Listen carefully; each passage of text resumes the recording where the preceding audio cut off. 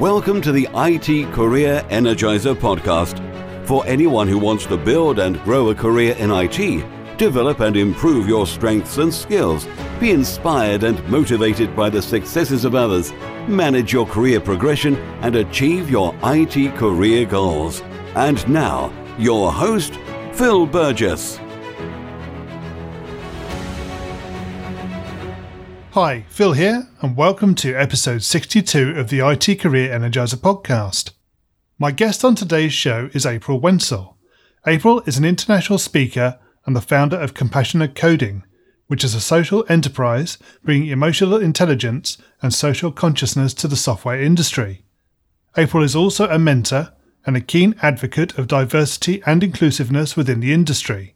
So April, can I ask you to expand on that summary and tell us a little bit more about yourself?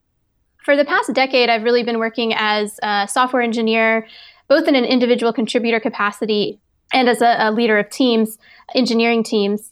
I saw a lot of problems in the industry, and they all revolved around these issues of human beings, so people not being able to deal with human beings on software teams. So that's why I started Compassionate Coding, to help inspire people to care about the human beings on their team and the people we're building software for.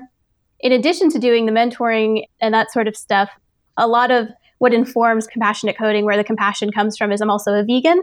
And that's kind of how I started learning about compassion and what inspired me to bring it to the software industry. How do you see maybe compassion having a bearing on how software is developed? Compassion presents an optimization problem where the goal is to minimize suffering. So I come at it from that very kind of rational angle, and that's how I understand it. So when we're designing products, software products, the goal is to help alleviate suffering in someone's life, first of all. And then secondly, compassion informs how we actually go about building the software, because we want to minimize suffering of everyone on the team, both the developers and anyone else working on the team. April, can you perhaps tell us maybe a unique career tip that you feel the audience needs to know and probably doesn't? So I think especially in tech, a lot of people want to give advice and kind of present judgments about various technologies you, quote, should be using and what you should be learning and how you should do this and that. So my advice and my tip is to really establish a strong filter, a personal filter that you have to pass any kind of advice through. And that filter is made up of your core values. So the things that really matter to you. So I think if you take the time to slow down and establish your core values, you can construct this filter that will help you filter out, some of the noise that you may hear in the industry and really only let in what resonates with your kind of inner wise self. Yeah, I think identifying your core values, obviously, you make a very good point there. But I think in terms of actually understanding what you want to do with your career and where you want to take it, I think establishing what your core values are early on is almost essential. Of course, they will change inevitably. Mm-hmm. You will mature and your opinions will change. But yes, core values are central to a successful career in IT. Yeah. April, can you maybe tell us a little bit about your worst IT career moment and potentially what you learned from that experience? So my worst moment probably it was towards the end of 2015, and I had been working at a job that I loved. I really loved it. I was leading an engineering team, and we were doing a healthcare app, and it was really helping kids with autism. And so I just felt so good about it. I loved the people I worked with. But then things started changing at the company, and the company wanted to do some things that I didn't really agree with ethically. So I became very vocal about it, and it wasn't very well received for people to speak up about that sort of thing. I ended up being forced to resign, like literally forced to resign from that company. And it was just sad because I'd become so close with some of the people there. And so I also lost contact with them. So that was probably like my personal and professional low point. So I was just very, very, very low from all of that.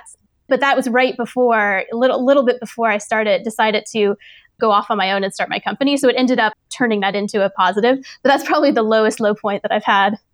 Have you maybe tempered your approach in terms of what you do and what you say as a result of that experience?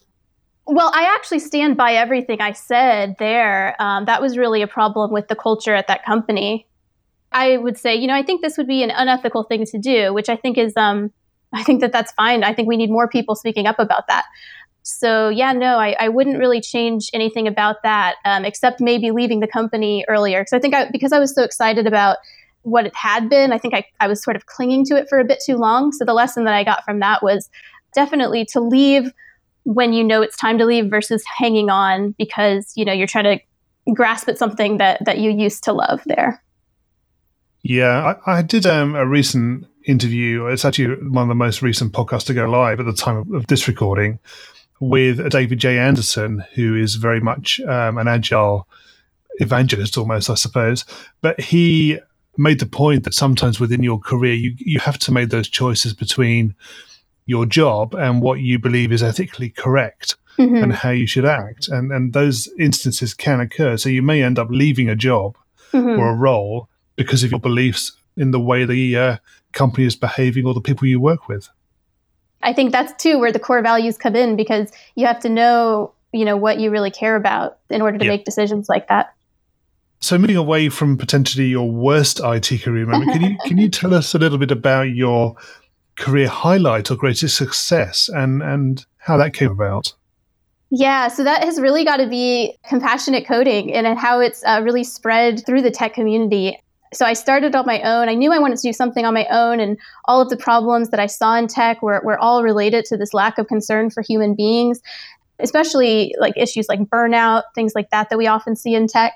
And so like just how rapidly I've been able to spread this message and how it's been resonating with people. So for me, each time, as far as the actual exact moment, each time I receive a message from someone saying, wow, I never thought about this, and I'm going to modify my behavior in this way because of what I read, it just lights me up inside. And that, like, each of those moments is just so exciting for me. That's a great thing, to get that feeling of achievement as a result of everybody else's success. Yeah, so that's really what does it for me. So if you were talking to somebody maybe who is thinking about coming into the industry, what would you be able to tell them about how you feel about the future of the IT industry and careers in IT? Increasingly, we're seeing it's important to have more than just the coding skills. So being able to manage your time well, being able to communicate your ideas in an effective way, being able to work well with others. These things are becoming, they've always been important, but I think that especially as a lot of things that we can start to automate, that a lot of those roles where, you're sitting in a basement coding alone they don't exist anymore. And so in this modern landscape, you really have to be able to collaborate with others, to work well with others. And I think that that's only going to get more important as time goes on. I think you're right. Are there any directions that the IT industry is going which particularly excites you? Maybe new technologies or solutions that potentially are on the horizon? When I was younger, I used to be interested in technology purely for technology's sake. So, I was very excited about virtual reality and artificial intelligence and all of that. And I still think those are exciting. But now, I guess because I've matured, what excites me is not just technology for technology's sake, but really how we can help people with that technology. So for me, what's most exciting is the fact that some companies, I guess, social entrepreneurship in tech companies, because we're able to apply all of the techniques that we've established, like design thinking and lean startup and agile software development, even all of this, but apply them to problems that are like social problems. And not that technology is, a cure-all for all of, the problems of the world, but the fact that we can harness this brain power and all of these systems to help alleviate social problems, to bring technology into developing areas in order to, to actually help the people there and alleviate suffering. I think that's really what excites me. And I think we're seeing more of that as tech kind of wakes up to the moral side of the equation. The industry is definitely changing and evolving in a number of ways. And you've mentioned obviously a couple there in particular. But solving the bigger problems, I think, is where the IT industry ought to be going. Whether it is, we'll have to wait and see. Yeah, we get to help create it too, which is why it's so exciting. Well, precisely. Yes, we're in there now. We can make it happen. Okay, we're going to move into the reveal round now. Are you ready for this? Yes. So what first attracted you to a career in IT? The first thing, honestly, was that I loved playing computer games as a kid. And so when I was able to take computer science in high school, I jumped at the chance because I wanted to create these virtual worlds that I had been playing in as a kid. So that's really what attracted me. Yep. What is the best career advice you've ever received? I think the best career advice I've ever received is whenever somebody encourages me to be authentic, to be my authentic self, really, because so much like training for leadership and all of this stuff is trying to get you to act in a certain way that's become standard or to fit into some kind of mold. And that's just never resonated with me. So anytime someone's just like, be your authentic self and bring that to the table, that's honestly the best advice that I appreciate. If you were to begin your IT career again right now, what would you do? I spent a lot of time in my early career kind of jumping around to different startups, partly because I thought, well, anything's interesting. And it is. If I were to start again, I would be a little bit more intentional in lining up my core values, again, with what jobs I do. So instead of just taking a job, because sure, it sounds interesting. And I know I can figure out anything.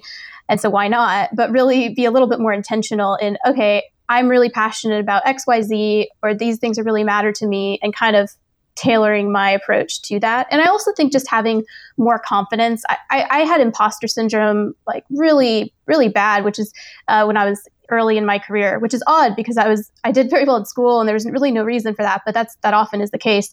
And so I think being a little bit more confident in myself too.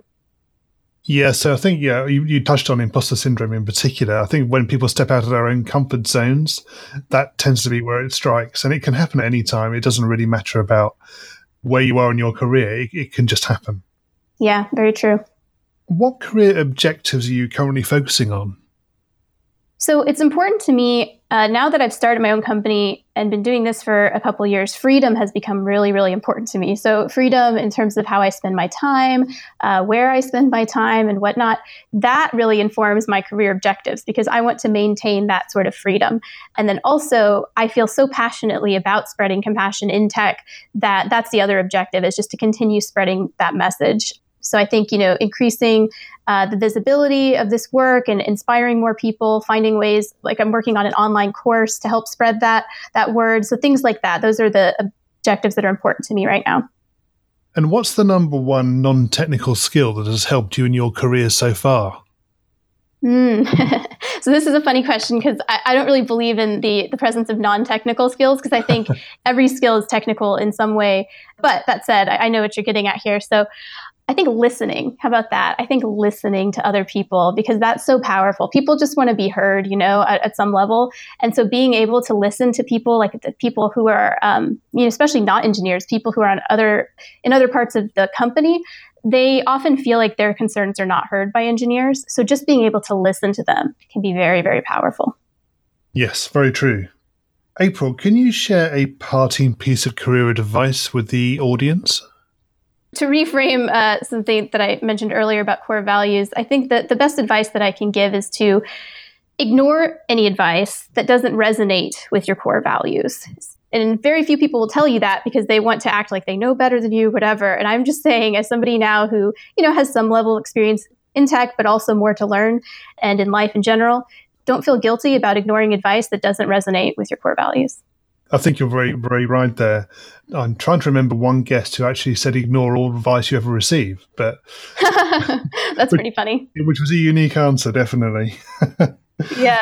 And April, what's the best way we can find out more about you and potentially connect with you? The best way is my website, compassionatecoding.com. I have a mailing list there that people can subscribe to, and I'm on Twitter. My personal Twitter is April Wenzel.